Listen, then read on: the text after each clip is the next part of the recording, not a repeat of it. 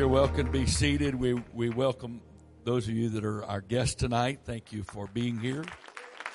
And those of you that are watching live stream on theantioch.com, welcome. We're happy to have you. The pastor is in Alexandria, Louisiana because of the times.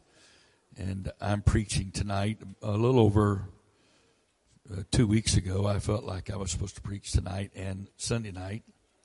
And I begged and asked for permission. Would you please let this poor preacher preach? And he allowed me to do that.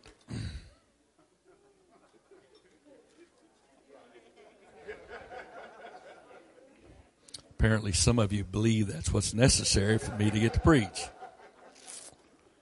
But others of you have confidence in my ability to hear from God and know that when I have something to say, I will preach when it's time to preach. Hallelujah, glory to God. Thank you, Jesus. Amen. While we're seated, I'd like for everybody to be seated. Whoever's the production engineer tonight, would you show up in that little door so I can see your face? Yeah, the doorway in the back of the sound booth. Whoever's the production engineer on the video tonight, please. Okay, Stephen, do me a favor. We're going to take a moment here, and I want a close-up shot of this entire audience, every section of it. Okay, and then come back to the door and let me know when you're done. Okay, thank you. I'm waiting on you. Praise God. Okay. Now, those of you that are not here tonight and that may be listening, you know who you are because you're listening and you're not here.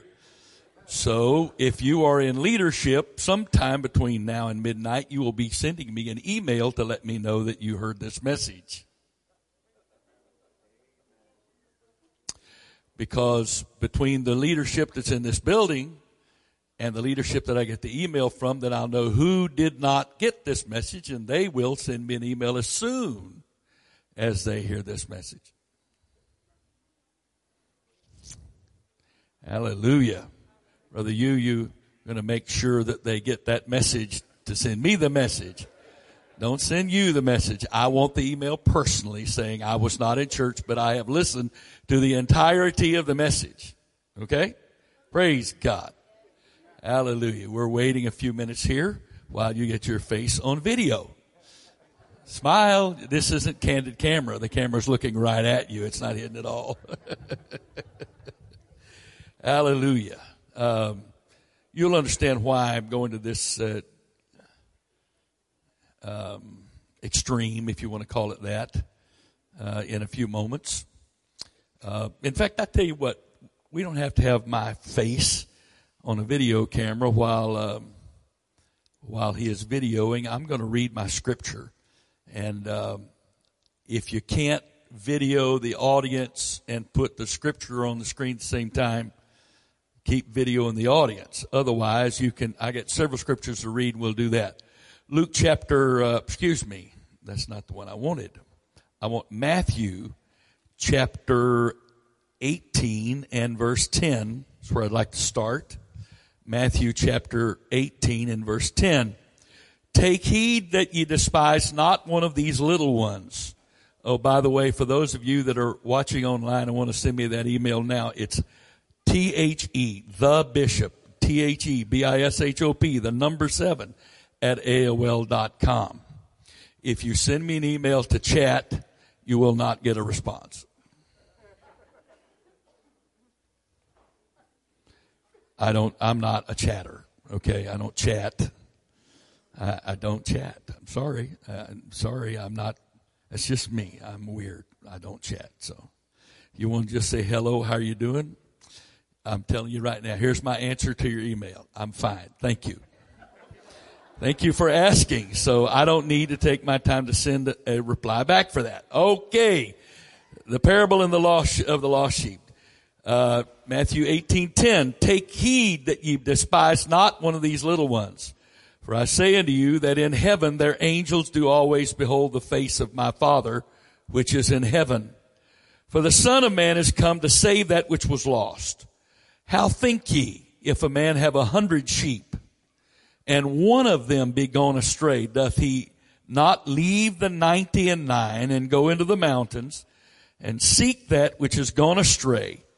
And if so be that he find it, verily I say unto you, he rejoiceth more of that sheep than of the 99 which went not astray.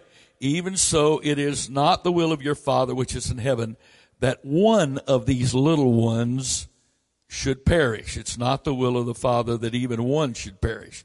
Then Luke chapter 15, and beginning with verse 1, Luke 15:1, then drew near unto him all the publicans and sinners for to hear him.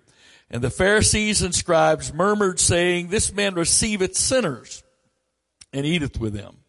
And he spake this parable unto them, saying, what man of you, having 100 sheep, if he lose one of them, doth not leave the 99 in the wilderness, and go after that which is lost until he find it?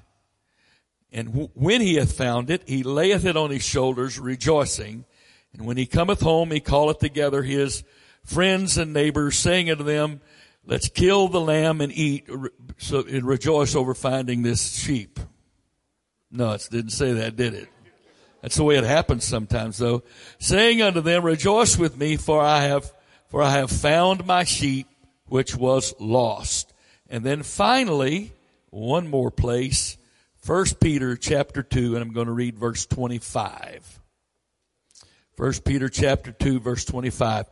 For ye were as sheep going astray, but are now returned unto the shepherd and bishop of your souls. Hallelujah. You may be seated. I will,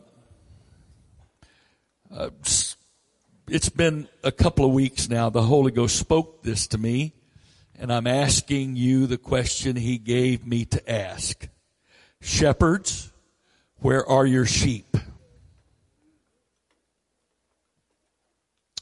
Shepherds, where are your sheep? Now, I'm going to spend a little time here trying to refresh some thinking over our structure, or possibly there's some people here that have never understood our structure. This church was started in the only way you could start one, and that's with a John the Baptist type preacher. A lone voice in the wilderness of Annapolis, Maryland. And through that one voice preaching, a group of people began to get saved. But as John understood, that ministry must decrease. And a different ministry must increase. The problem is, of course, we get so emotionally attached, not spiritually, sorry. You can claim it's spiritual, but it's not. It's emotional. We get so emotionally attached to a ministry that when God tries to make a change, we're not willing to make the change. Now again, the Lord gave this to me 2 weeks ago. So in case you're sitting here thinking that you've got a target on your chest, you painted that target there. You and Jesus did. He gave me this. Okay? There are some of you in this room tonight that my wife and I will always emotionally be your pastor. Your emotional connection to us as your mother and father in the Lord is there and will always be there, and it's not wrong, and nobody's telling you to break that. But in the last 9 years especially, there are people sitting here that are new to this church in the last 9 years, and I have never been your pastor. And you do not have an emotional attachment to me at all. You don't. You may love me, you may respect me, you probably don't really know me. And some folks will tell you that's probably because you were spared. Come on, Bishop.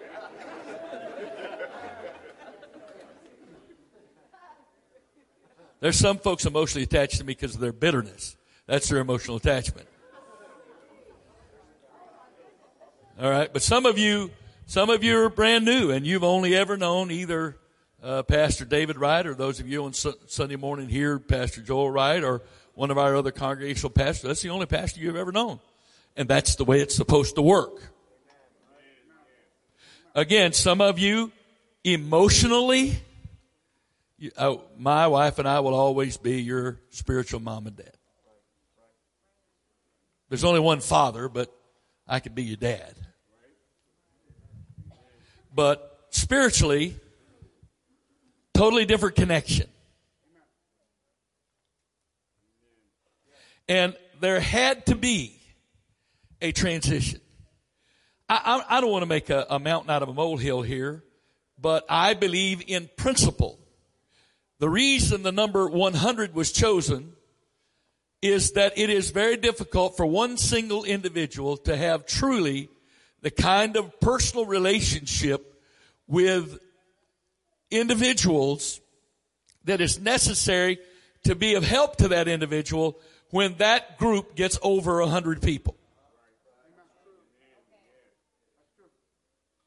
In fact, what little I know of sheep farming and sheep raising or whatever, when a flock would get to a certain level in size, the owner of the farm and of the total flock would divide the flock up among shepherds. Because it is the responsibility of a shepherd to know the physical condition and the well-being of every sheep every day. We're not talking about making personal decisions for them. So I'm talking spiritually now instead of naturally. I'm talking about making personal decisions. I'm not talking about running their lives. That's cultic. There are decisions that are your decisions that no individual has a right to tell you what that decision ought to be. And sometimes, of course, the preacher won't do that, so we have some wonderful saints that will help you out with that. They want to tell you what you ought to do and not do. You know what? If you want to buy a junky car, that's your business. I'm not going to tell you what car to drive, where to live, what job to work, unless, of course, there are certain jobs I would tell you not to work. And I would tell you not to work them, not because I'm trying to run your life, but because I have Bible to tell you not to do those things. Really. The church, no preacher has a right to run your personal life. In fact, nobody in their right mind wants to do that. Nobody in their right mind wants to run your personal life. I got my hands full trying to let Jesus help me run this one. I don't want to take on yours. When I was young and very naive, there was a period of time where I thought I was doing the will of God, speaking what I believe was the will of God on people getting married. I quickly learned that when it goes wrong, it's never their fault. It's always your fault. And that's why probably for the last 20 plus years, if you come to me and say, is it the will of God for us to get married? My answer is, I don't know. And if I knew, I wouldn't tell you. Because the only grounds or basis under which I would tell somebody whether or not they should get married is if there is a biblical basis. For instance, be not unequally yoked with an unbeliever. I have a right to say that. You don't have to listen. I have an obligation to you to say that. But that's it. I don't have a right to tell you what color to marry or not marry. Woo, praise God. And anybody wants to get some scripture out saying what kind of color you're supposed to marry or not marry based on your color, boy, they got a problem. Because don't forget something. Moses married an Ethiopian woman.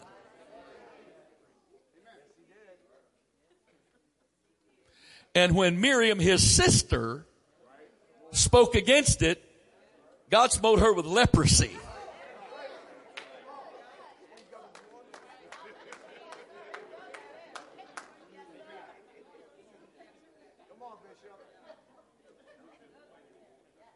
Hallelujah.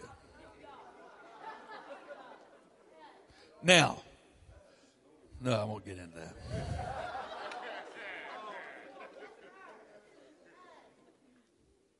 But the bottom line is no church, no preacher has a right to run your personal life.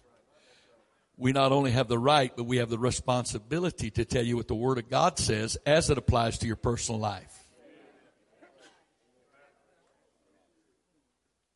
If you and your husband or you and your wife decide you really don't like each other anymore and you'd like to get divorced,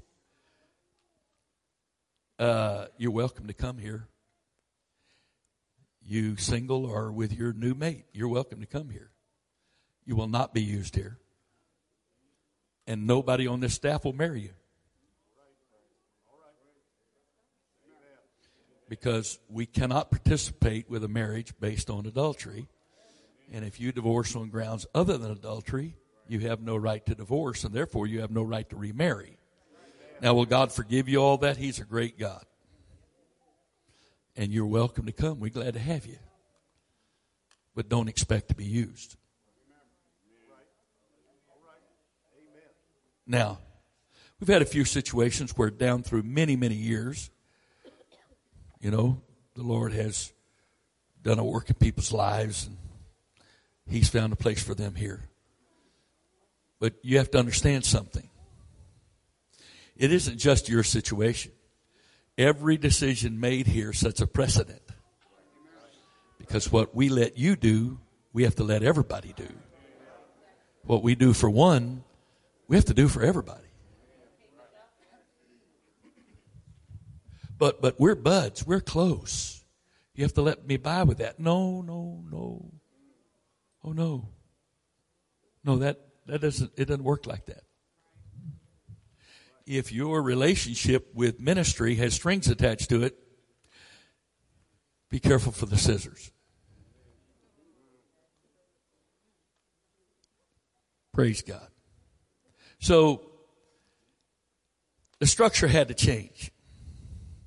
Because it's the will of God for every big church to be little.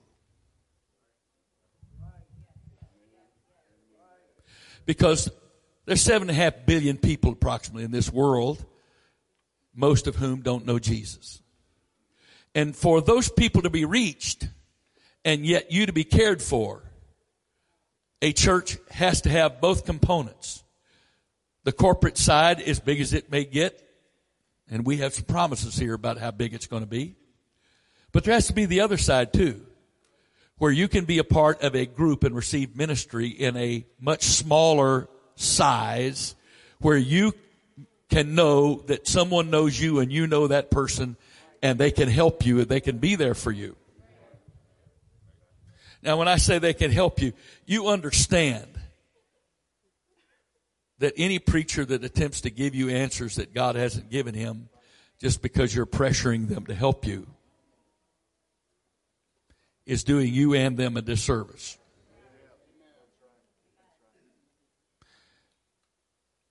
Sometimes people don't want to pray. They want to come to the preacher for answers. Sometimes people don't want to pray through their problems. They just want to come talk to the preacher and have him take care of it so it doesn't cost them anything and they don't have to die out to themselves. That's the way it is a lot of times. And when I was a much younger minister and pastor, people would come and I'd pray and I'd give them the answers God gave me. Finally, one day, this sweet voice said to me, "There's only one mediator between God and man, and you're not him.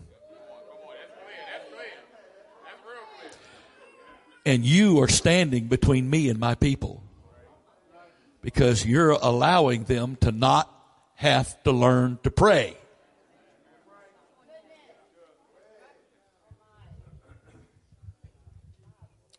So it's a very, very fine line that every man of God has to learn to walk.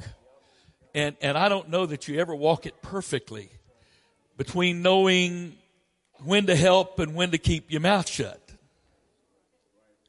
Because you know, when Again, when I was much younger, I thought I was supposed to help solve every problem people had, till the Lord said, do you know where that problem came from? I don't know. The devil? No, not unless you're calling me the devil. I sent that problem. They needed the problem. They needed the problem to need me. Because without the problem, they didn't need me. And I let the problem come their way to try to save them. Because they weren't going to be saved without the problem.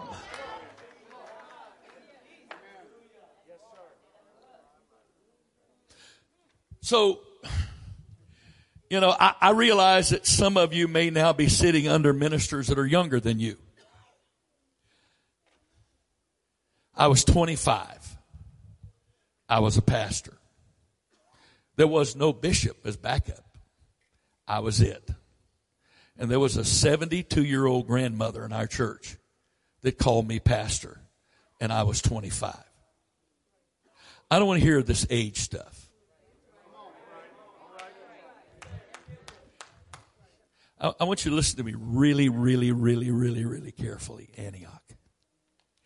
There's not a single person in this church in any kind of office without my knowledge.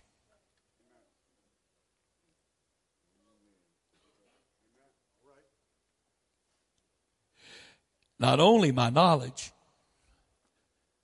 with my approval. So if you got a problem with so-and-so, you really got a problem with me.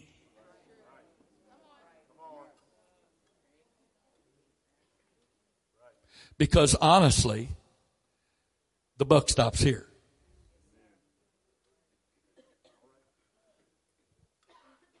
What's the difference between a bishop and a shepherd? Well, this is pretty simple. Shepherds take care of sheep. Bishops primarily take care of shepherds. Don't you think your shepherd needs a shepherd?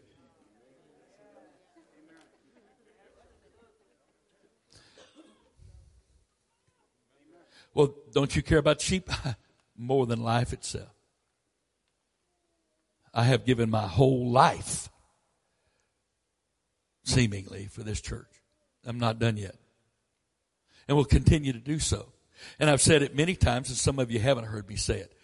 The greatest act of Christianity you will ever see from Chester Wright is to sit on this platform with somebody else leading this service and preaching this pulpit. That is the greatest act of humility and submission that Chester Wright is capable of displaying in any scenario, place, form, or format. There was no pulpit here before I got here. I'm not talking about this. I'm talking about the place to preach and the people to preach to. There was no pulpit. So the pulpit that was mine for 35 years that I didn't have to share with anybody if I didn't want to. The Lord asked me to relinquish it. You say, well, it's your son. Ask them how much of a benefit that is.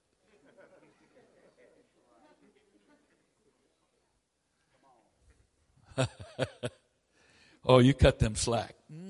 Sure I do. Just because you don't hear it. I've said it for years, and by the grace of God, I've tried to live it. When I drive up on this hill, I don't have any family.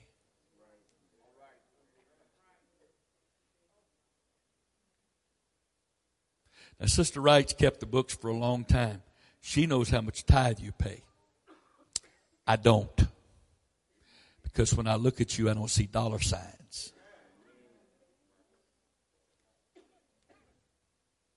I don't want to see dollar signs.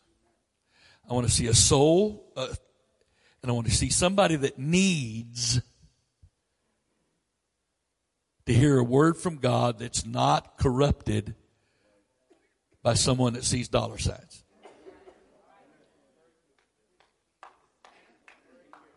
Praise God. Now, I'm getting there, but you know I started early, right? You know that.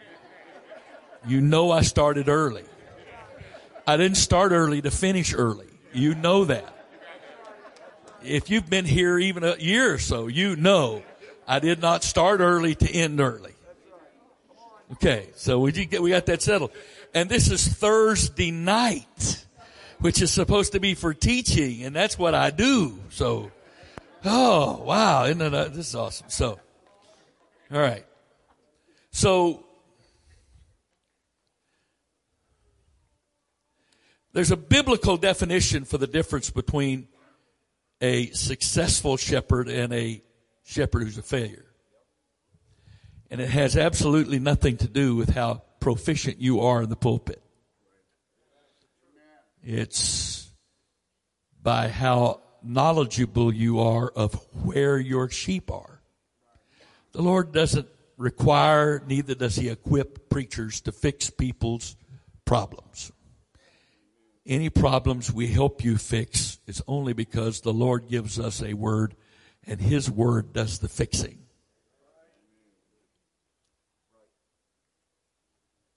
There's only one that has all the answers and knows everything. And if He chooses not to share that,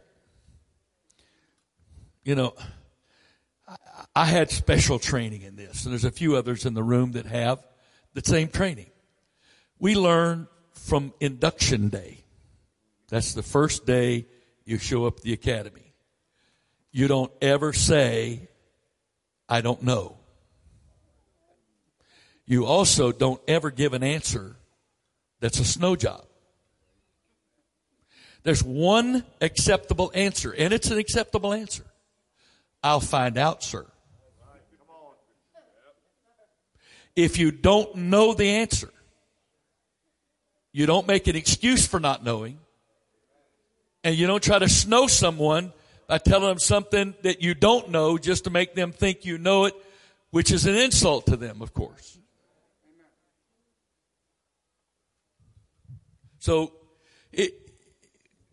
there is so much of our expectations that are specifically colored by our past experience. Now, I'm about to mention a couple of names, and I want to say in advance that I'm not saying these names derogatorily, only by way of comparison. It's a free country, and I respect the right of people to believe and do what they want to do as long as it's not illegal. Okay? But some people were raised with the expectations that a pastor was there is supposed to be there at your beck and call. I've got a good friend who pastored in this district for many, many, many years. His son is now pastor of the church, and he had a full-time job that left him with some hours available. He worked 24-hour shifts, and so he'd have a day or two off. And so if somebody was broke down on the side of the road, they would call him. He'd come change the tire. If they needed to move, he'd come pack up their house, rent the truck, pack the truck, move the truck, unload the truck, unpack the stuff. And he did this for everybody. And he said to me one day, I have ruined this congregation. I said, why is that? I knew what he was going to say. Because I knew he did that years and years ago. I knew he was doing that. He said, because I've raised a whole church full of people who can't do anything for themselves.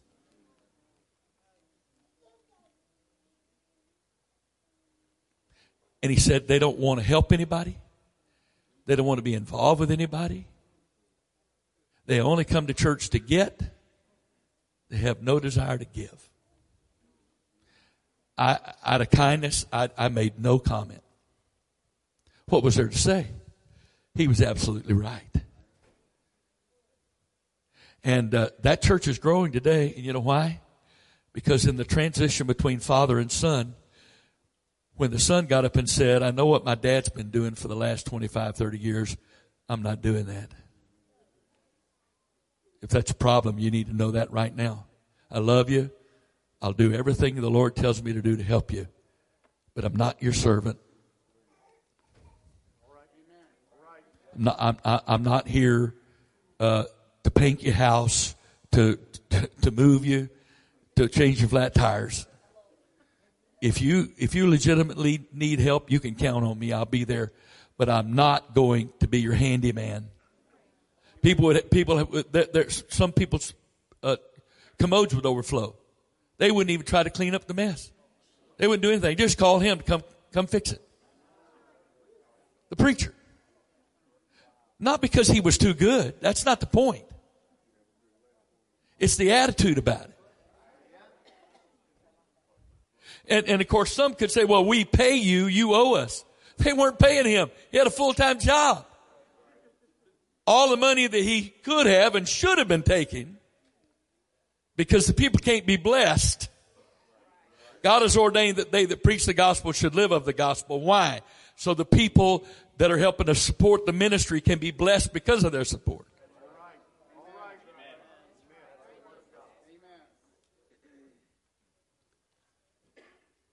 He thought that's what he was supposed to do. And there are people, you know,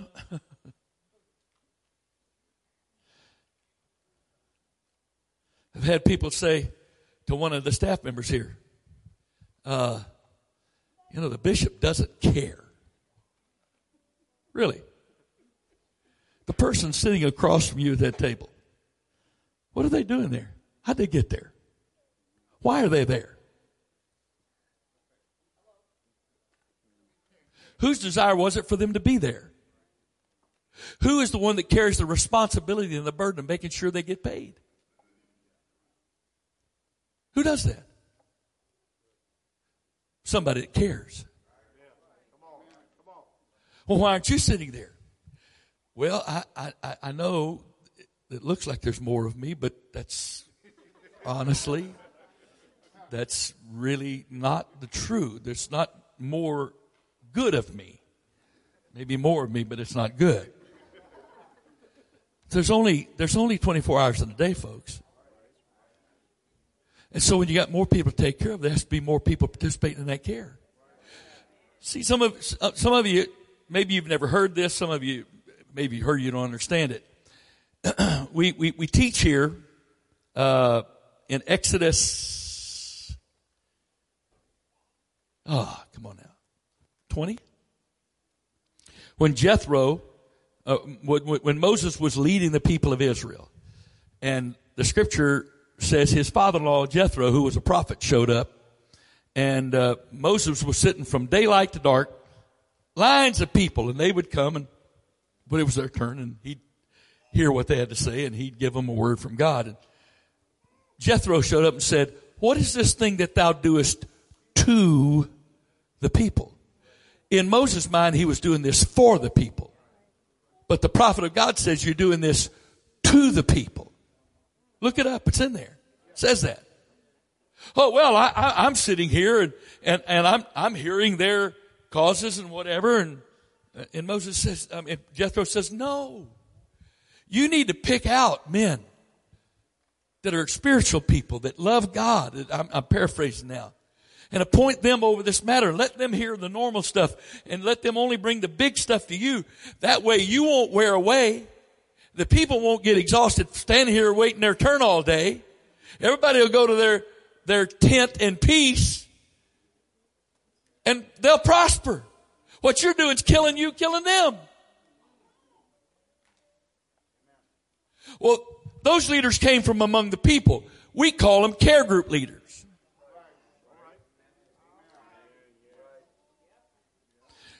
Now, I'm not trying to be mean when I say this, but in order to be a care group leader, you got to care. And sometimes people get to caring more about themselves than others, and so they don't want to be a care group leader anymore. Because it takes time. And you have to give of yourself to be a care group leader.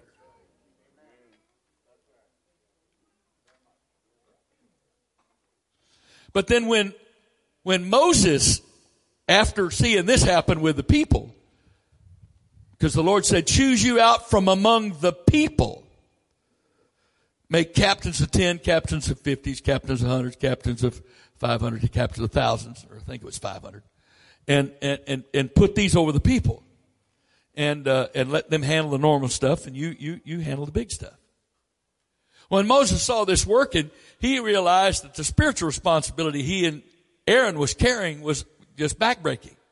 So he asked God for some help. God gave him from among the elders, the scripture says in Numbers 11, from among the elders, the Lord gave him 70 elders. And they came before the tabernacle with Moses, and God took of the spirit that was on Moses and put it on the 70. So how many spirits of ministry were there in Israel? One spirit of ministry. Notice, God didn't take Moses' spirit. He took from the spirit that was upon Moses. It's not Chester Wright's spirit on this church. The spirit is God. But there can only be one spirit of ministry. So there is a single spirit of ministry. I was talking to an individual today, and we were talking about a situation, and they mentioned somebody that could come in and help in an area where we had a lack of personnel, qualified personnel, and I said, yeah, you know what, he probably could do really good here, but there's the problem with the spirit of ministry. Because that person's been under another spirit of ministry, and when you bring somebody in and put them just straight into active ministry, and they haven't had a chance to willingly choose to release the spirit of ministry they were under and take on this spirit of ministry, becomes a problem. Now, notice something. We're not talking about whether another spirit of ministry is good or bad or better or worse. That's not the issue. Every church should only have one spirit of ministry. That's not it.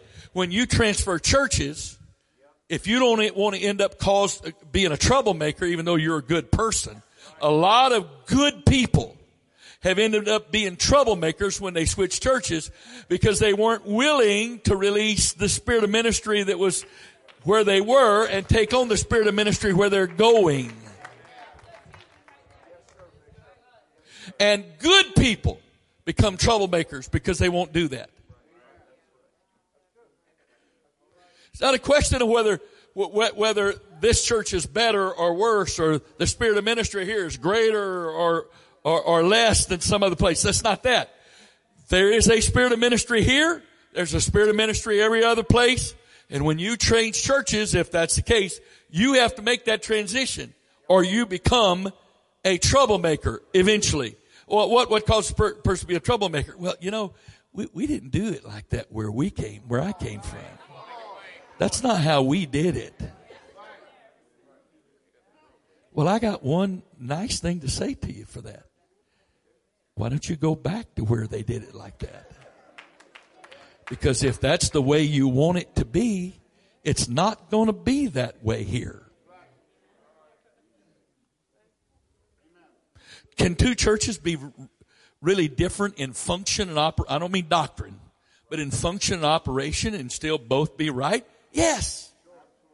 Because the spirit of ministry and the way that spirit of ministry functions in a particular location has a lot of variables to it.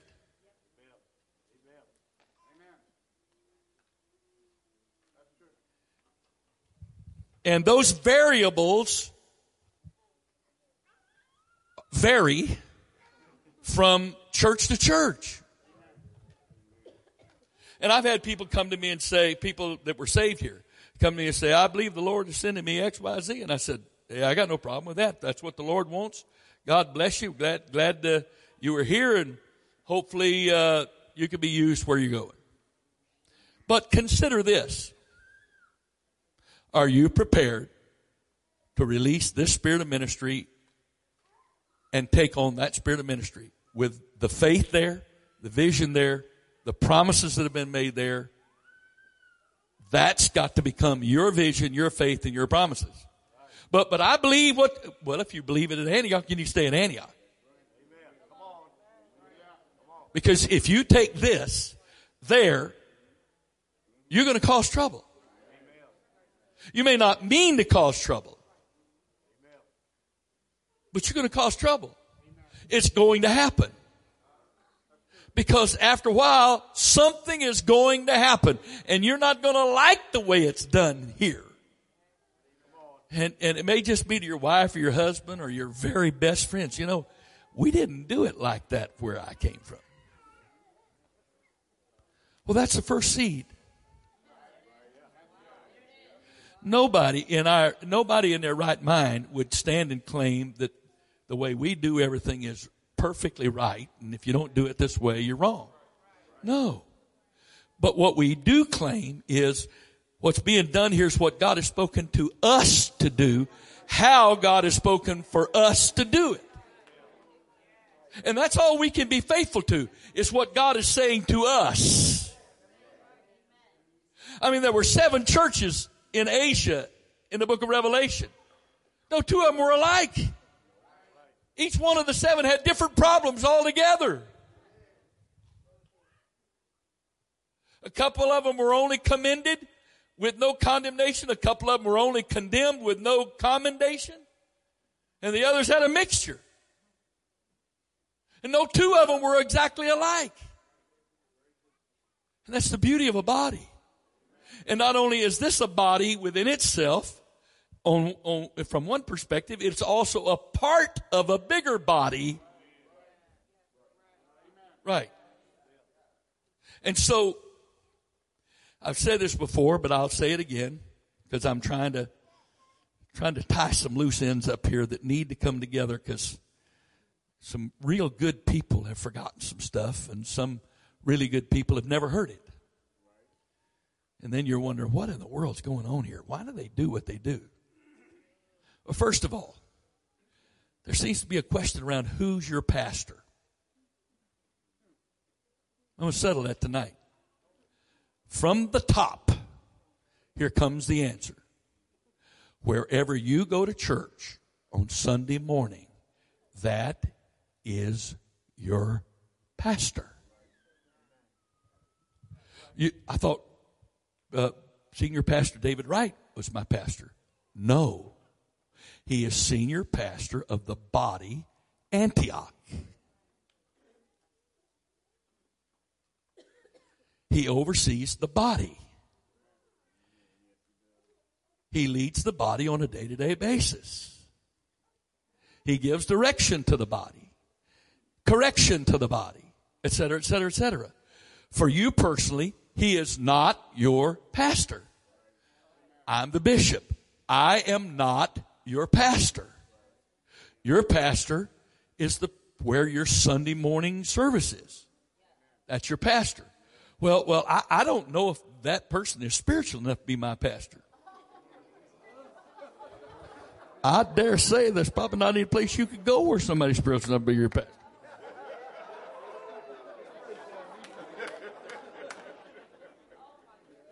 I dare say if you were the pastor, you wouldn't have a very spiritual pastor either. Oh, praise God. Thank you for laughing, because I'm not really trying to be mean. I'm just trying to make a point. Okay, thank you. And so that's why I'm saying, for some of you, you're sitting under people, maybe they're younger than you are naturally, or younger than you are spiritually, or maybe they're less experienced than you are.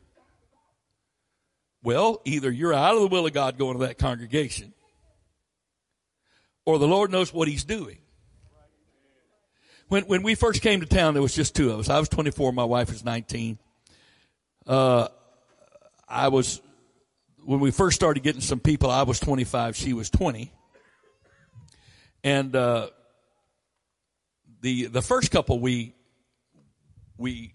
gained, they were a Pentecostal couple from Missouri, and my wife was working as a clerk in the Navy Exchange, which is the military version of a department store. It's a little small place this time.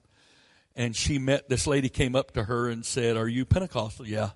She said, "My husband's in the Marine Corps. We've been living out here a while." Well, she was not backslidden. We don't count her as praying through, but she really did. And her husband was a backslidden Marine. And they were our very first couple, and they started coming faithfully immediately. And then this lady who was in her early 70s, her son, I believe it was, lived in the area, and she moved in with him for a while to help out him. He started coming. Here I'm 25 years old, this 70-year-old lady sitting there. She's been saved longer than I've been alive, and I'm her pastor. And she respected me as her pastor. She prayed for me as her pastor. Because you see, that's my point here. Are you complaining about your pastor more than you're praying for him? Because I think it's really very revealing that if you complain about someone, anyone, more than you pray for that person. But especially your pastor. If you're complaining about the person who's your pastor more than you're praying for them, there's a problem. Let me go a little bit farther with you. If you're really praying for your pastor, you won't be complaining about your pastor.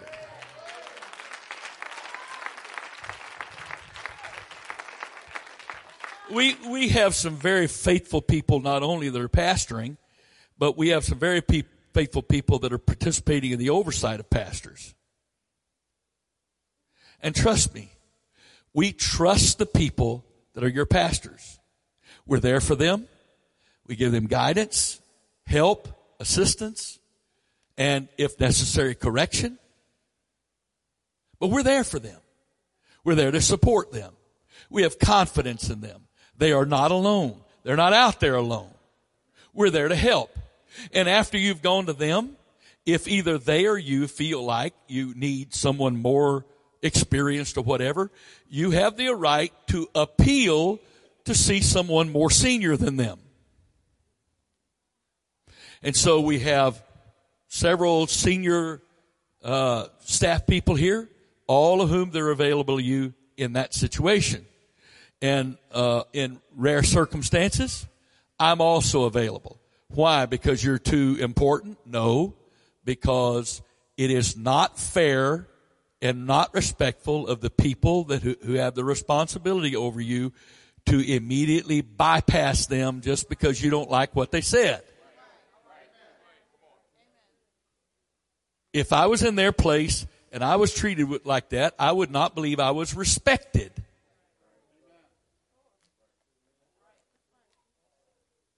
And so while myself and Senior Pastor Wright and others on this staff have the authority to go directly to any saint of God as God gives them a word, let me tell you what we do our best to do. After we've talked to you, we talk to the pastor and tell him what happened.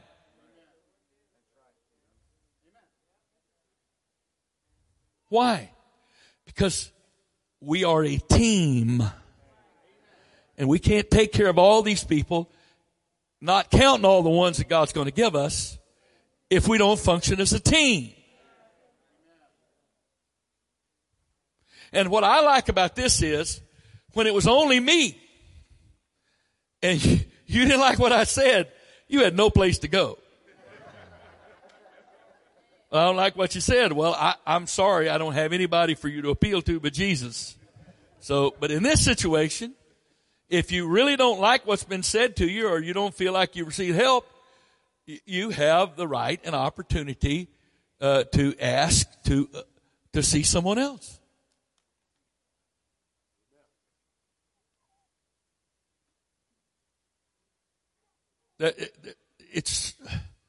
There's plenty of opportunity for help. And we want to help. We want to do everything for you we can. We want to be responsible ministers and shepherds. We want to know what's going on in your life. I don't mean nosiness. I mean spiritually. And that's what we're here for. And I realize even for some of you that have been raised in Pentecost, some other place, this is really different. Yeah. Is the way other people are doing it wrong? Not for them. If we did it like they're doing it, it'd be wrong for us.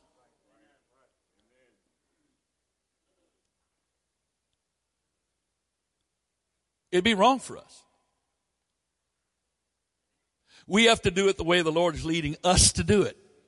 That's what we've got to do. We've got to do it the way the Lord's leading us to do it. Now, I'm doing my best to not get on Sunday night subject tonight. Okay? This is going to be different, but there's more coming. All right? I'm just trying to help. I'm trying to help you understand where we are, where we're going, what's going on. I want you to understand that. As we continue in this progress, as the Baltimore group has their own Sunday night service, sometime in the future, probably sooner than later, meaning probably sometime this year rather than 5 years. Better chance of it happening this year than 5 years from now. We will be dividing up on Sunday night here again. And the groups that are in the Severn area will have service up there, and then most of Anne Arundel County and Eastern Shore will have service here on Sunday night. Well, what's the pastor going to do? Senior pastor. Well, he'll be preaching in one of those groups probably at least one Sunday night a month. Well, that's just diluting it all down. Yeah, it's what it's called again. John the Baptist got to decrease so Jesus can increase.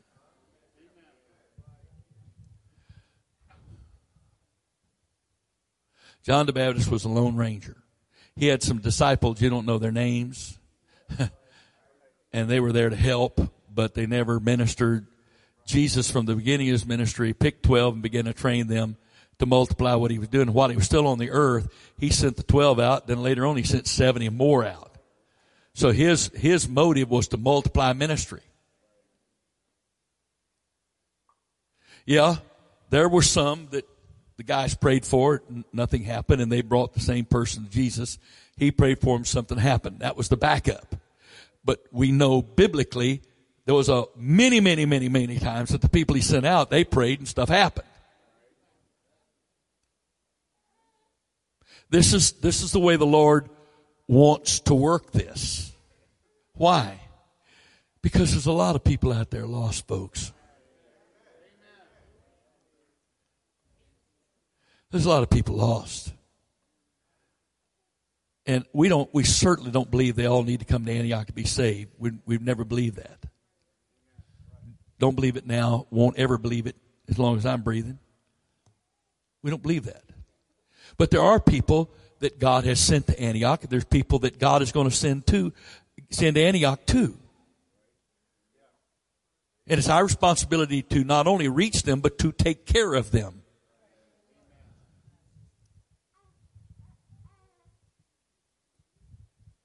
That's the will of God. That's the will of God. And going back to naming a few names, Catholics have a very specific way of doing things. They have a very small cadre of holy spiritual people that do everything, and everybody else shows up as the audience and goes along. That is not the way we do it in an apostolic church. If you have been baptized in Jesus' name, filled with the Holy Ghost, you are a priest of God. You have a ministry. It may never be a pulpit ministry, but everybody here has a ministry. And everybody here is going to be responsible to God whether or not you find and fulfill that ministry. That means it's not sitting back with your thumb to give the old gladiator thumbs up, live, thumbs up, thumbs down, die when the preacher's preaching. If you're sitting judging, well, it sure is bound in here. Oh, you will hear that statement again someday. If you sit there knowing this service is bound and didn't bother to even begin to try to pray or intercede, you are going to be accountable. If you are spiritually sensitive enough to know the service is bound, and you sat there waiting for somebody else to pull a rabbit out of their hat to unbind it, and you didn't even bother to try to pray, You're accountable to God for that. You understand that there is not a hierarchy in an apostolic church.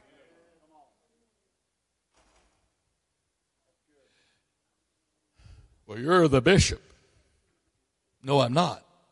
He's the bishop. He just lets that rest on me. I think I need to say that again. I am not the bishop. He's the bishop. The office of a bishop is a work and ministry of God that he allows to be placed upon an earthen vessel. But the operation of that ministry is God. Any authority in that ministry is God. Any work that ministry does is God. But the vessel's not one bit better than your vessel. That vessel's not one bit more perfect or less human or less weak than your vessel.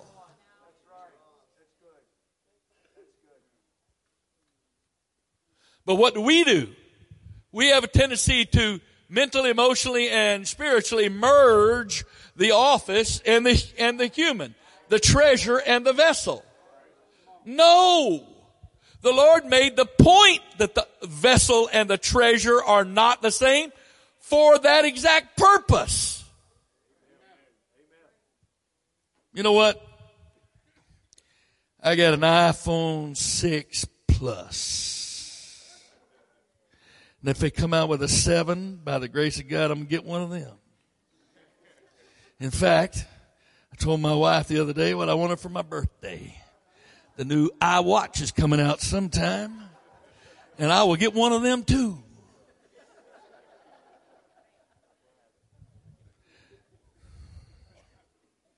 I told somebody today that it was inevitable that I would switch from PC to Mac. Some of you don't know why that's the case, do you?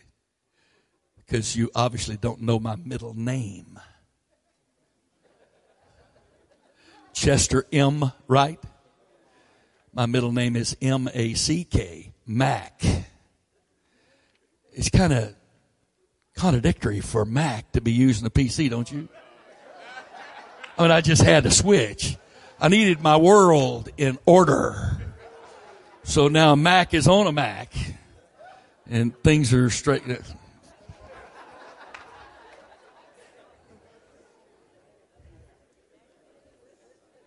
Some of you don't know why. When did he start doing this stuff? When I got smarter. See, because some of you you still haven't figured it out. When it was just pound, pound, pound, pound, pound, pound, pound, you turned it off eventually. But I pounded, and then by the time you think I can't take it anymore, I just go off on some tangent and let you rest a second.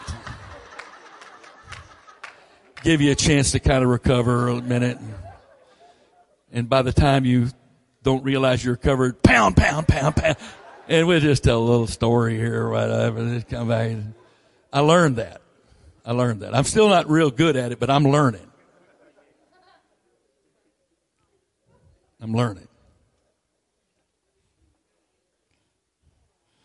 Now I forgot what I was going to tell you about the Mac.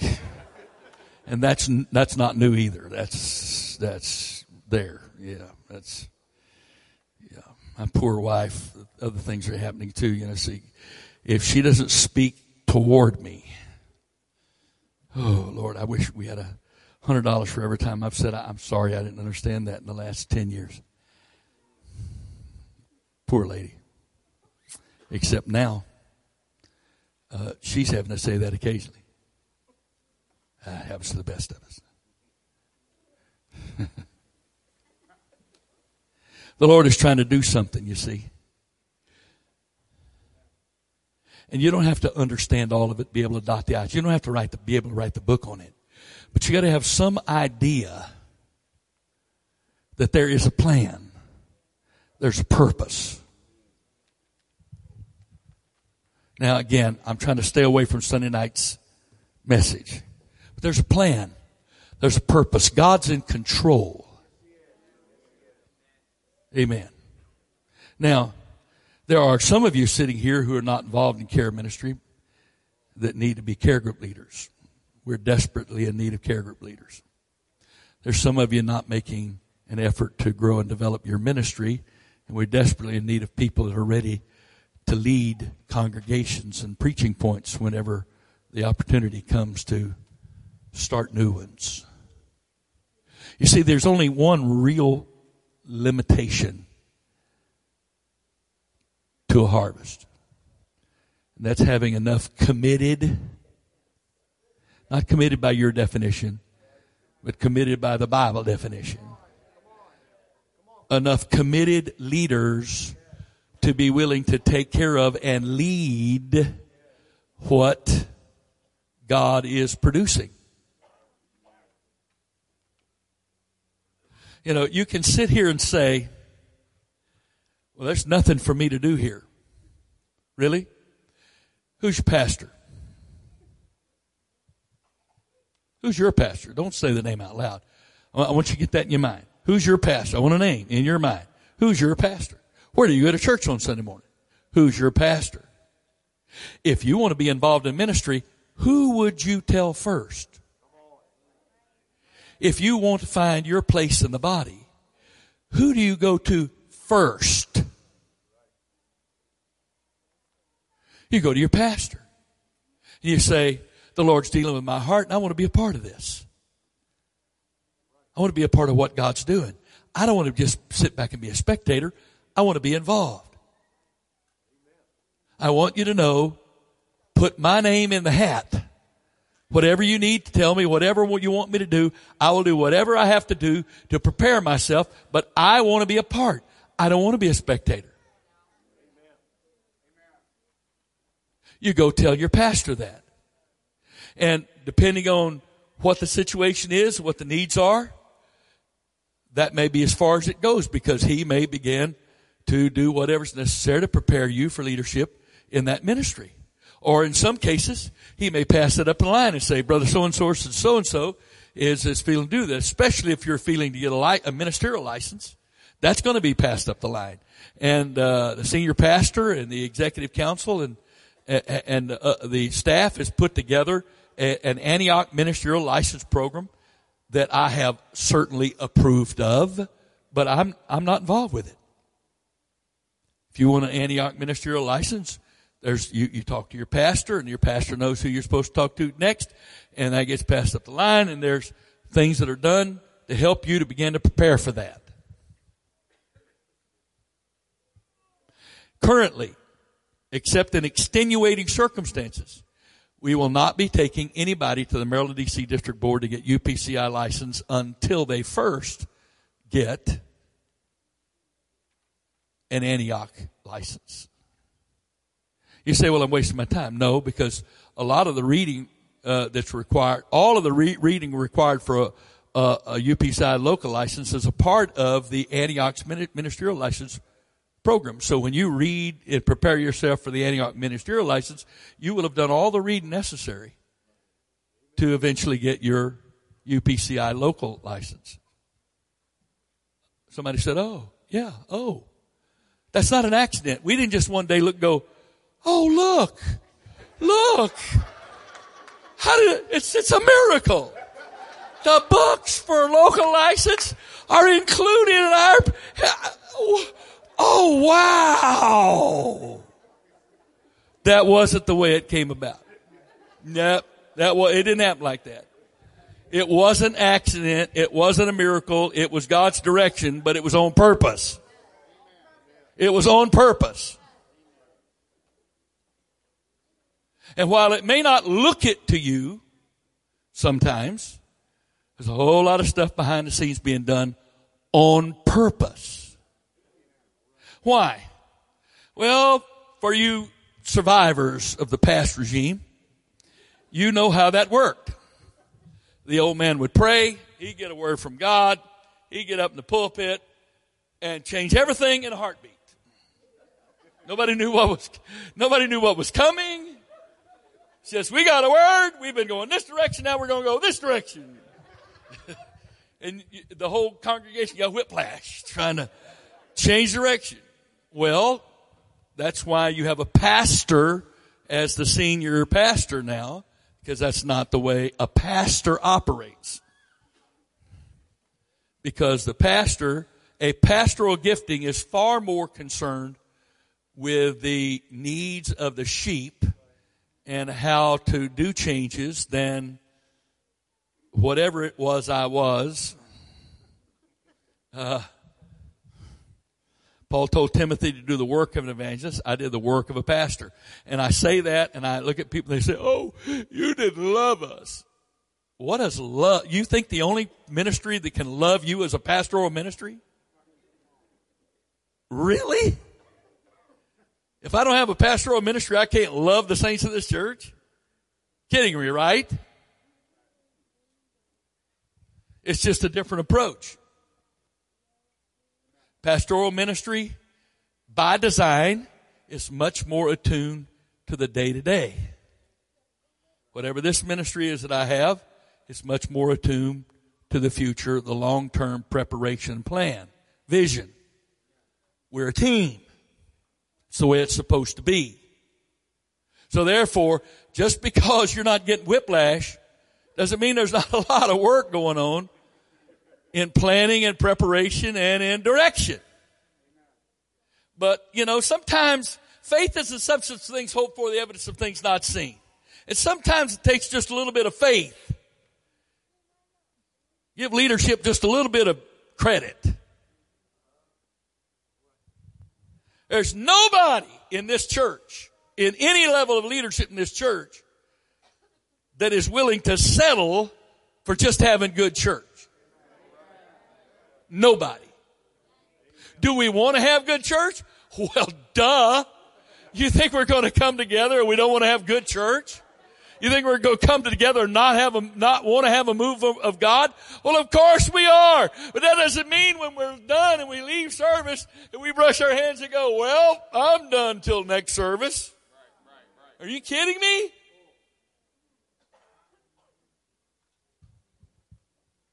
Kidding, right? No, that's not the way it is. It's not the way it is.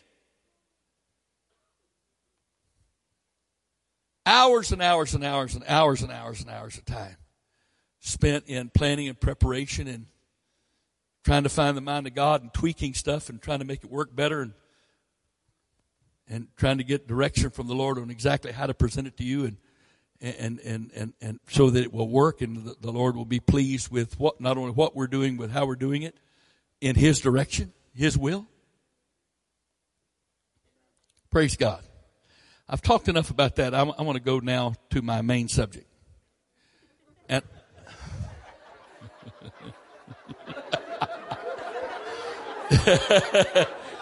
I didn't intend that to be funny, but it's okay if you're laughing. That's all right. Okay. The question is, shepherds, where are your sheep? This isn't going to take a long time, from relatively speaking. Okay. The responsibility of being a biblical shepherd over God's flock is the most significant responsibility any human being will ever be entrusted with. Every place in the body is important. Every part of the body is important. Every ministry that's a part of the body is important. But the book says, smite the shepherd and the sheep will scatter. It didn't say smite the foot and the sheep will scatter. Smite the hand and the sheep will scatter. Punch the body in the gut and the sheep will scatter. It said smite the shepherd, the head. The sheep will scatter. It's tremendous responsibility. But the synonym of responsibility is accountability. And my dear brothers and sisters in leadership in this church who have the responsibility to care for, lead, oversee God's flock, accountability is a big deal. And you cannot be accountable if you don't count.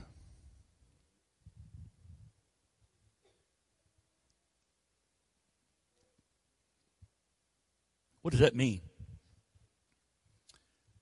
That means that I should be able to go to any leader in this church tomorrow and say, who was missing last night from your group?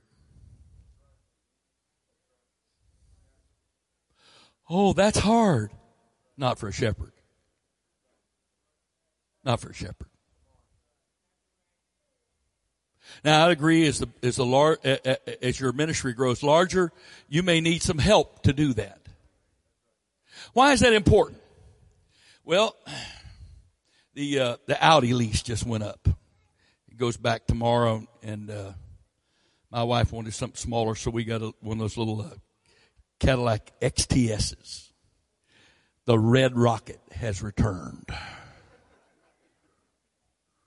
That Audi had a V8. This has got a V6. It's just an old V6.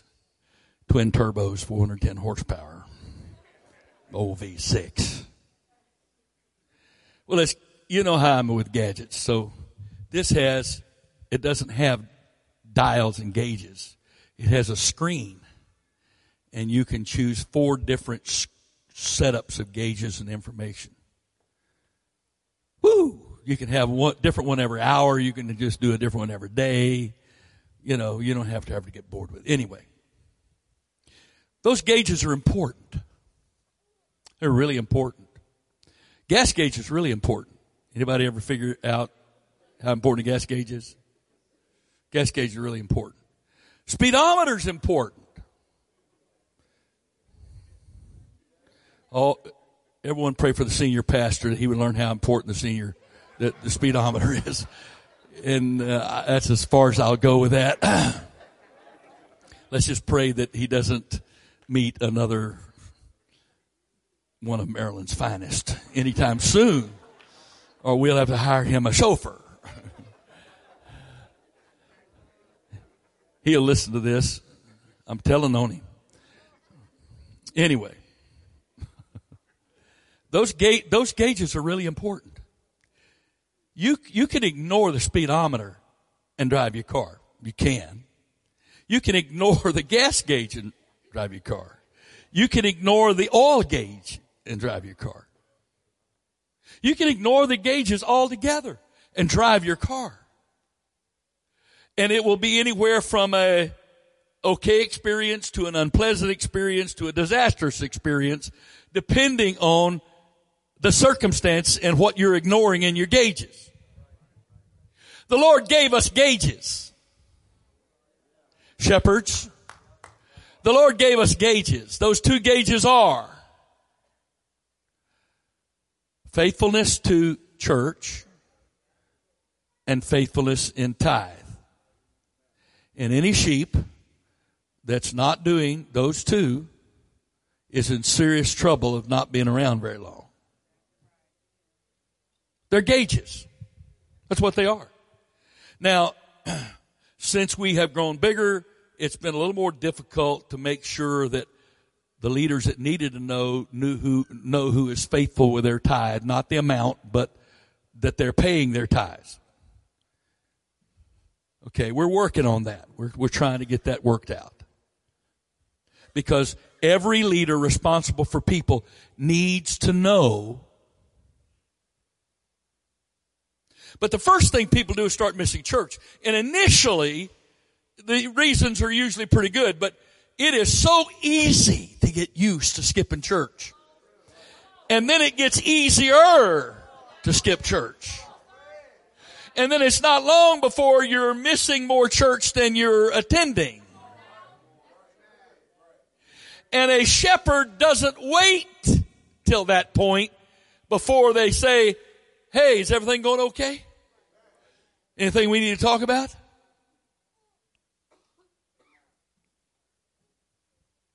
And you may sit there and say, well, nobody's doing me that way. What do you think I'm preaching for? Hello? I'm not sitting up here doing this, I'm not an entertainer. So I'm not trying to stand here trying to entertain you. What do you think I'm doing this for? The definition of a good shepherd, if you are accountable for sheep, is you need to know where their sheep are. I'm not talking about running their lives. I'm I'm not talking about being overbearing. But the book says the shepherds are going to give account to God in heaven for the sheep. And we need to pray that they're able to give a good report for us rather than another report. You mean whether or not I come to church is going to save me? No, but the reason you're missing church is going to determine whether or not you're saved. And let me say that one more time. It's not coming to church or not coming to church is going to determine your salvation. It's what's in your heart that's determining whether or not you come to church. It's going to determine your salvation. Because it's only a symptom. You start out missing church. But that's the gauge. You drive, and you look down the gauge, you see, I still got half a tank, okay. Or you look down and see, okay, speed limit is 55, I'm doing 64, no problem.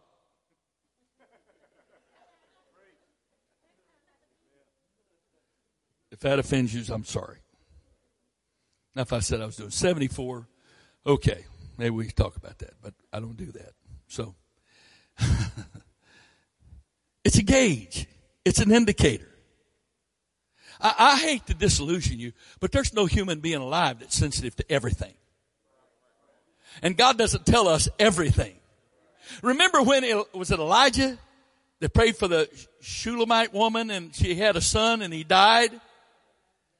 And the woman comes to see Elijah and he says, is everything okay with you?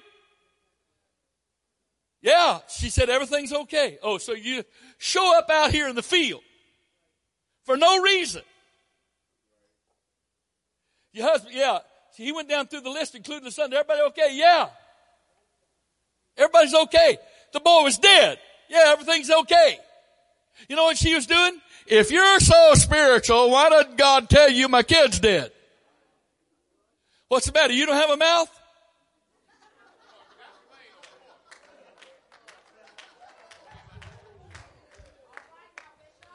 I don't mean to be offensive here. And I realize this is the Thursday night crowd. This is the group that you can count on, friend. I mean, this is the group you can count on. But I'm going to say this to you. If you're sick and nobody called, nobody checked on you, my question to you is, how did you let us know you were sick? Oh, well, God was supposed to tell us you were sick. Let me tell you something. If God tells me you're sick, you're not going to be.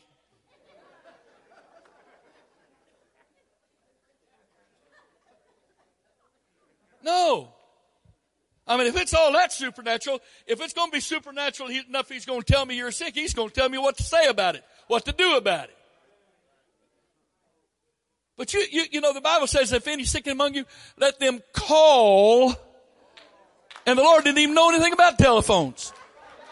Let them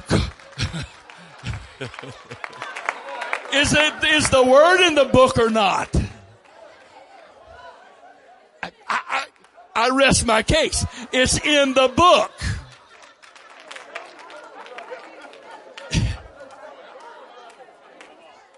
Is any sick among you? Let them call for the elders of the church. You don't say, you know, if those elders were really praying for me and were spiritual, they'd know I was sick and come see me. Do you know how many people who have backslidden because they got offended because nobody called or checked on them when they were sick? You know what I'm saying to you about that? All you're doing is looking for an excuse to blame your leaving on somebody else. Because if it was really important to you that somebody would come see you, you would obey the Bible and call and say, I'm sick. Could you send somebody by?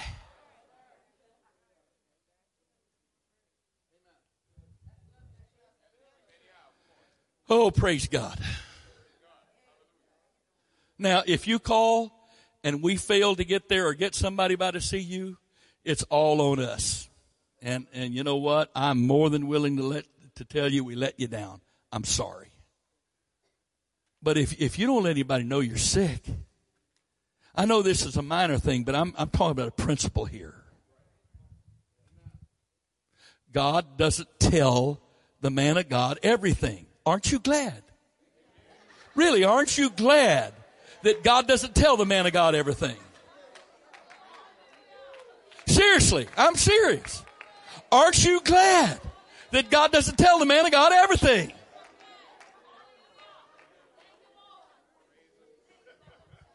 Me too. I'm glad. I know some of you, you hear so-and-so's coming to preach. Well, I'm not going that weekend. No. So you think if you're not here, God can't speak to him? It'd serve you right if it was a knock on your door and he walked in your living room and read your mail. That would get you, that'd prove the point, wouldn't it? Shepherds, where are your sheep? Whatever you've got to do to come up with a methodology so you can know in a reasonably short amount of time whether your people were in your Sunday morning ministry or were in Sunday night service or Thursday night. It is not the senior pastor's responsibility to keep track of your people in Sunday night or Thursday night service. Now, if we have to, we'll ask Brother Stewart to make sure that at some point in the service there is a good close-up of the whole congregation. And you know that on our sites where you watch, you can pause it. And you get a section, you pause it, and you look and see if your people are there or whatever. You say, well, really? It doesn't matter to me how you get it done.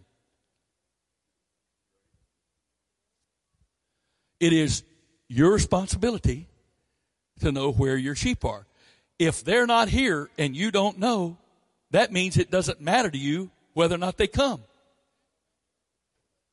And if I only think they need to hear me preach, meaning if I was in your place, if I'm a Sunday morning minister and I only think they need to hear me preach and it's really not important for them to come Sunday night or Thursday night, we got problems.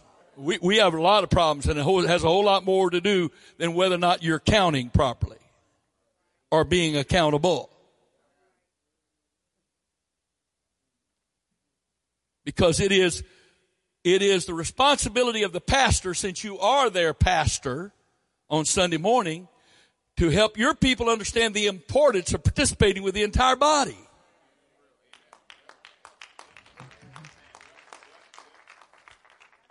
That's right. Because the Bible says, and put it on the screen with you, Ephesians 4:11.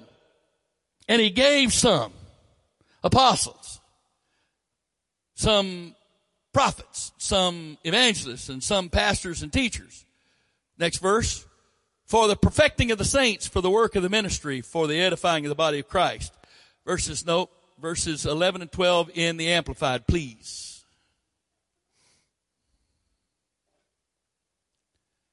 Verse 11 in the Amplified. Thank you. And his gifts were varied. He himself appointed and gave men to us. The gifting wasn't given to the man. The man with the gifting was given to the church. Some to be apostles, special messengers, and some prophets, inspired preachers and expounders, some evangelists, preachers of the gospel, traveling missionaries, some pastors, shepherds of his flock, and teachers. His intention was the perfecting and the full equipping of the saints, his consecrated people, that they should do the work of ministering toward building up Christ's body, the church. The church has been given a gift, the fivefold ministry. One voice never has been and never will be enough to fully equip a single individual saint. And you're a part of a church where you have a tremendous opportunity because you hear a constantly varying number of voices. Well, I don't know if I like that. Well, then you don't like Ephesians 4:11 and 12. Because Ephesians 4:11 and 12 says that it was God's plan for you to hear a variation of voices and giftings so that you could be well-rounded, fully equipped. And that's what this is all about. That's what it's all about, is to fully equip. Every one of our leaders has a special gifting, their own giftings, their own unique personalities and talents and giftings from God. And each one of them is uniquely created to do their place in God's body, given to the body for the benefit of the body. That's why if you are a pastor, a Sunday morning minister, it is your responsibility to help your people know that, so they can understand the importance of attending other services. Well, what if those services aren't swinging from the chandeliers? So all of the services you lead, people swing from the chandeliers. So all the services you preach in, it's the greatest move of God since Pentecost. It's a little bit hypocritical. It's a little bit hypocritical to say, well, I don't want to get my people to come to Sunday night because sometimes it seems a little flat. Something flat, it's not the church service. Because Sunday morning is ministry to the crowd. Sunday night is ministry to the church. Thursday night is ministry to the leaders and those that want to be in leadership, that want to be a part. No two of those are the same. No two of those have the same purpose. Yeah, but some of the stuff I've been hearing lately, I know that already. Oh, really? So Peter didn't have a clue what he was talking about when he said, I'm going to stir up your pure mind by way of remembrance. So you've heard it once, you don't ever need to hear it again. Now, hear me right now, okay? All right? The man of God preached Sunday night. He had a word from God. I received it. I sat there and prayed until Jesus and I dealt with that message and its impact on my life. Me. I received the word. I let the word talk to my heart. The Lord and I talked about the word and the light it shined in various areas of my life. Me. Sitting right there. And I didn't leave here till the Lord and I had concluded our business. And when I got up the next morning, things were different in some areas. Because the man of God had a word.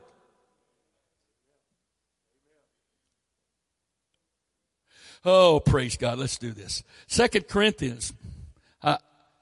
I'll be done by 9 tomorrow night, I'm sure.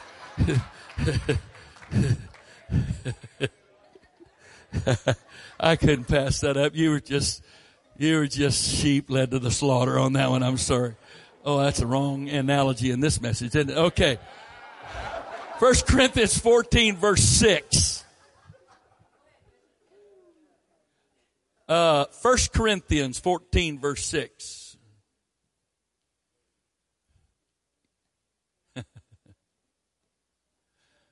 Okay. And brethren, if I come unto you speaking with tongues. Oh, that's not it. Let's go back to 4. 1 Corinthians 14, 4. Next verse. Next verse. Yeah, no, that was it. Go back. 5, that's it. No, that's not it. 6. Yeah, oh, that was it. Duh. I didn't read the whole verse. Now, brethren, if I come unto you speaking with tongues, what shall I profit you? Except I shall speak to you either by revelation or by knowledge or by prophesying or by doctrine. Notice, please, this isn't talking about giftings. One man, regardless of his giftings, can have 4 different flows of anointing on any particular night. So the same preacher can come to the pulpit one night and the Spirit of the Lord flows through him in a flow of revelation. That same preacher can come the next service and the Lord will speak through him by knowledge. The next service he comes and prophesying will take place through the same man. And the next time teaching or doctrine will be there. Same man, same gifting, same person. You don't come and judge a service by emotion.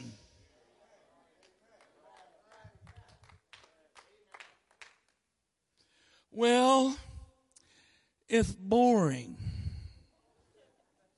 Oh, what you're meaning is we're not entertaining you sufficiently. Because what you're really not doing is you're wanting to come and get. You're not wanting to come and give and participate. Again, this is not the Sunday morning crowd. This isn't the Sunday night crowd. This is the committed group. This is the people that are committed. And if you're coming to church to get, that's the only reason you're coming. Your issues are far more than the ones you think it is. I would recommend you go back, was that last Sunday? I think it was the Sunday before, when the Sunday morning pastor here preached a message about leprosy. He preached some stuff I'd never heard in my life.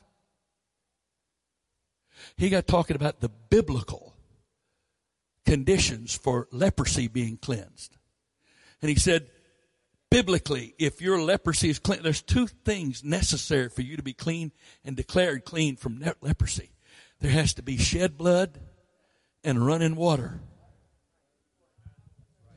And I was sitting there dumbly listening. Okay, where's he going to go with this? Because there are people that believe you're not actually baptized if you're baptized in a tank because it's not running water. Really, honestly. There are people that believe that. No, sir, they're not going to be baptized in a baptismal tank. Okay, let's go down to the river tonight.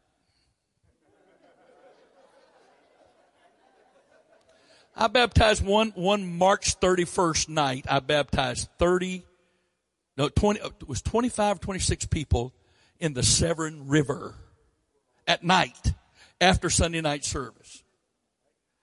This group showed up. I don't know who they were. They never came back, but they all wanted to be baptized in Jesus' name. They wanted to be baptized that night. They did not want to be baptized in a horse trough. They wanted to be baptized in a river. And I didn't make an issue of it. And I went out there and got in the water with them. Well, they weren't in the water very long, but I was. And the wind was blowing. And I would have them face the beach. And so I baptized them into the waves. Guess where the water went? All over me. Because I baptized them and that splashed waves all over me. By the time I got to number 25, I had no feeling from the neck down. This rather robust lady she was the last one. She came, I had my hand on her back. I know it was there because I saw it. I took her wrist with my other hand. I know it was there because I watched my hand grab it. I didn't feel a thing. And I baptized her into that wave. And when I pulled my hands up, there was no lady. That's a truth before God. And in a moment of time, I saw the headlines. Preacher drowns lady in the river at night. About 5 to 7 seconds later, that's a long time when you're standing there. She popped up about 15 feet from me. She didn't even realize there's anything wrong, praise God.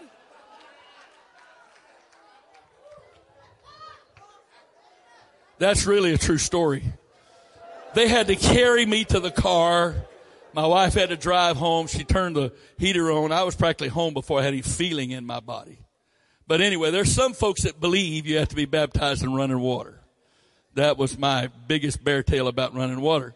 So I wondered where he was going with that. Well, he identified that with living water. And he made this statement, and you need to hear this message. This will help you. He said, the blood covers your sins because of repentance.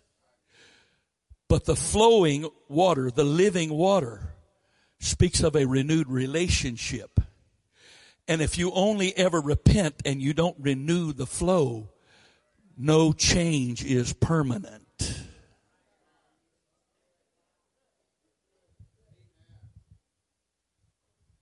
So the Holy Ghost flows in whatever means is necessary in a service to meet the needs that He's trying to take care of then.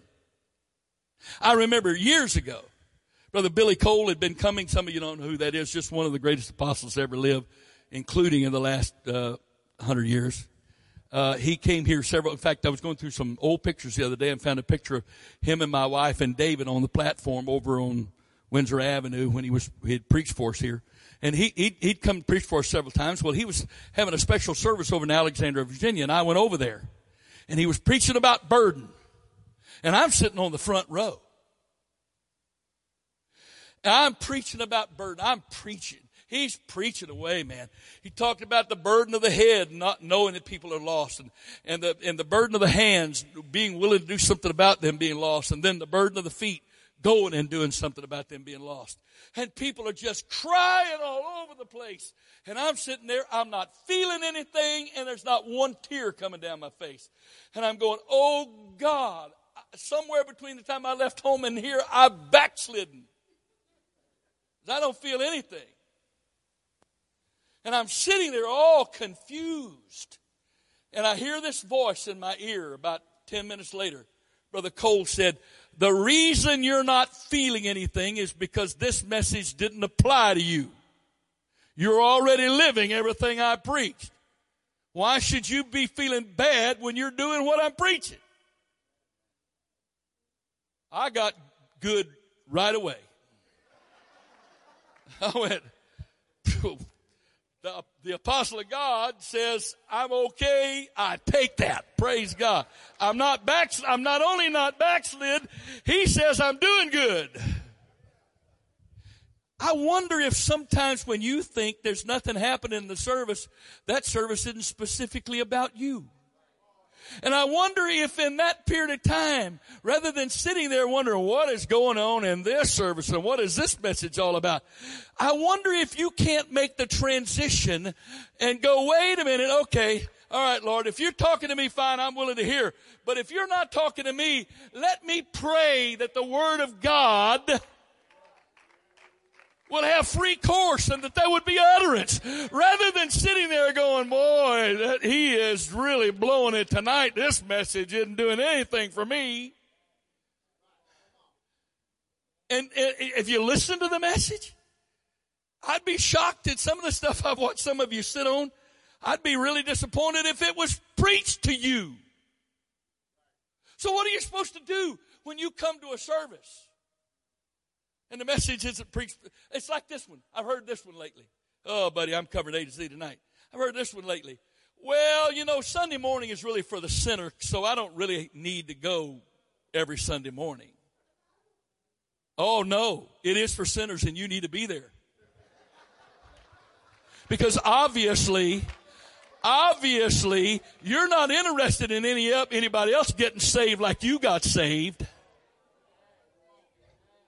So instead of going on Sunday morning so you can participate in the ministry, you stay home because you're already saved.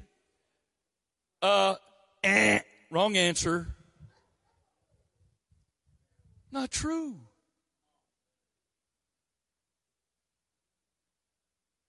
Shepherds, where are you sheep? Where are you sheep?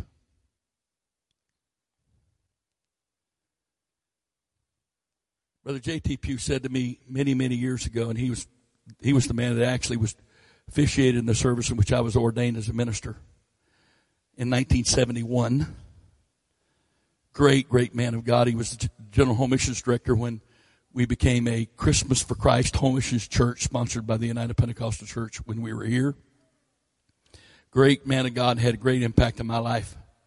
He said to me one day, and I've heard him say it publicly also, but he said it privately to me. He said, Brother Wright, after many years, I came to the conclusion people have a right to go to hell if they want to. I'm not saying, brethren or sisters, those of you that are involved in overseeing, ministering to people, that you're responsible for saving them. There's only one Savior. But you are responsible for doing everything you can to help that person. And if you're only willing to do that from behind the pulpit, you just disqualified yourself. And part of the way of proving that you're not a pulpiteer, but you're a pastor or a shepherd, that's what the word really is in the Greek, you know where your sheep are. Father, I thank you for speaking to us tonight. I thank you for helping us. I thank you for clarifying to us. In Jesus' name, I bind every spirit of confusion that wars against the hearts and the minds of the people of this church to bring division and dissatisfaction with what you're trying to do, God. We trust you, Lord. We trust you. We trust you. We trust you, Father. I commit this church into your hands. I commit every leader in your hands. I commit myself into your hands. I commit the promises to you. We cannot produce them. We cannot do it ourselves. You're the only one that can do this. But by your grace, mercy, and peace, help us to walk in your spirit, doing your will, so that whatever place you have for us in your kingdom, Father, we can be a part of the fulfillment of your promises, both to this church and to the world. In the name of the Lord Jesus Christ, amen. Thank you for your patience and your good humor. Thank you for receiving this without offense. It was not meant in any way to offend. God bless you.